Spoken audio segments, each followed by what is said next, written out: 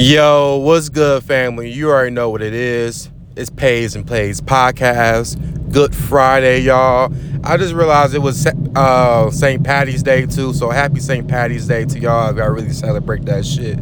I don't celebrate that bullshit. But if it's a way to get fucked up and for you to do what you want to do, hell, by all means, do it. Currently, on the road right now, I will be going to the East Regional games, some of the East Regional games that's in Columbus, Ohio. Starting with, around enough, you start Michigan State, right? And actually, we can start with that game against USC. I actually got them on the money line. I'm a Michigan fan, but I realized the last 2 years I'm cool with us transitioning back to Michigan being the football team, Michigan State being the best basketball team. I'm already accepted that. I've been accepted that pretty much my whole life. I got to respect Izzo when it comes to March. You can't expect the unexpected with him. He could be a goddamn 15 seed. He could probably make some shit work. Against USC, we saw the crazy losses with the Pac-12. I think UCLA is the only legit one.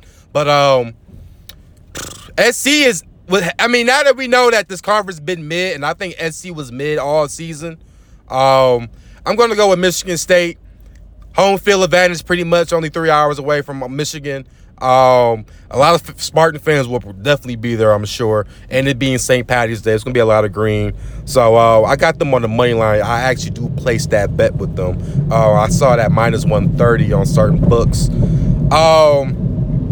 The Vermont game against Marquette. See, this game I had the over initially. Then I saw it drop 2 points down to 144. I like it. I would lean that way. But a lot of people are on Vermont on the spread. It's plus 10.5, and a lot of people think they should be only, 7.5 point underdogs. If that happens, then I have to see Vermont score points. The one thing that I've been realizing these first round games, and me and somebody else have been talking about it, a lot of unders have been cashing. I took the over in the Oral Roberts Duke game. I thought Oral Roberts would show up. Duke showed up. UCLA Asheville, that only happened because UCLA almost dropped 80 points on this team. And I thought 134 was too low. If you're looking for an over total, though, I do like the 122 for the VCU St. Mary's game. That's the 2:30 game in Albany, New York. I do think that's a good play. If you like a low number, but you see it hitting, I think that's a good play. I would take that in consideration. Other than that, Purdue, I don't think they lose to the Dickerson team. I think the tallest player is like 6'6", so I don't think they'll lose, honestly. Down 23.5 points, I think that's a backdoor cover waiting to happen in the ending. I don't think Purdue gets that much crazy pressure the first game around. It'd be more the second round, obviously, because I think a lot of people think Memphis or FAU can definitely beat Purdue, and I think Purdue's the first number 1 seed to be out the tournament, in my opinion. We saw Houston a little scared yesterday, but they showed up towards the end. They did not cover. So, it's all a cat and mouse game. The Baylor game, that's kind of a iffy game with me as well, because I don't know how they're going to show up against UC Santa Barbara. UC Santa Barbara is no slacker either, though. You can't sleep on some of these teams y'all don't know about because y'all hear the unknown names. I bet on UC Santa Barbara earlier this year. So, I can be aware of certain teams just off maybe 2 games alone. Let me see. As far as other games today, I do like Kentucky. I probably would definitely be taking Kentucky on the money line.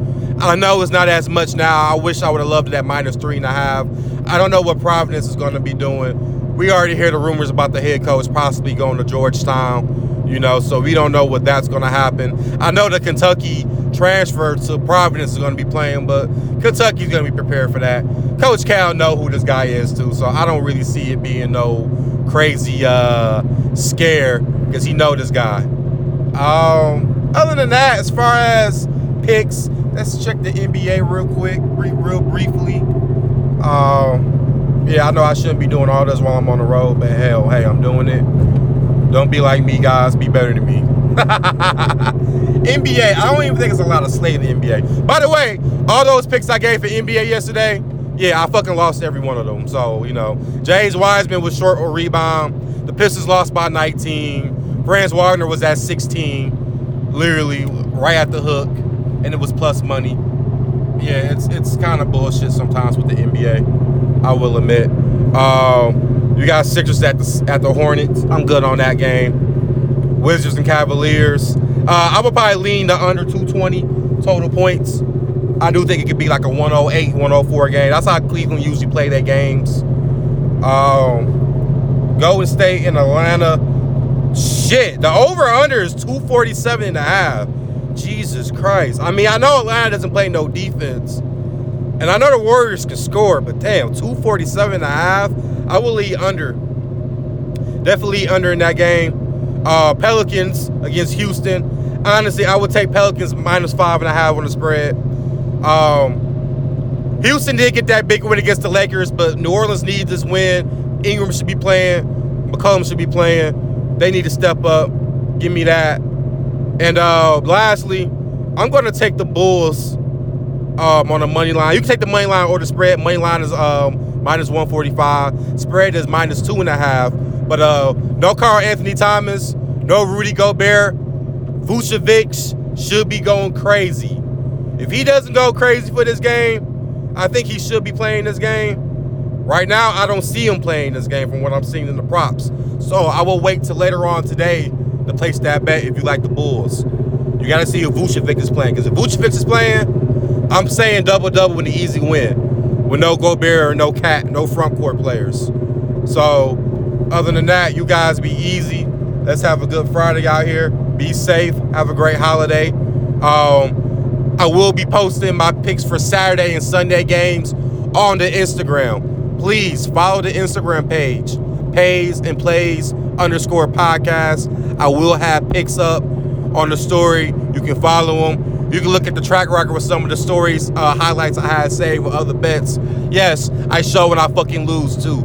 I'm no bitch. No shame in my game. You win some, you lose some. Either you hot and you do. And today, my baby, we are motherfucking due. Let's get this money, y'all. Peace.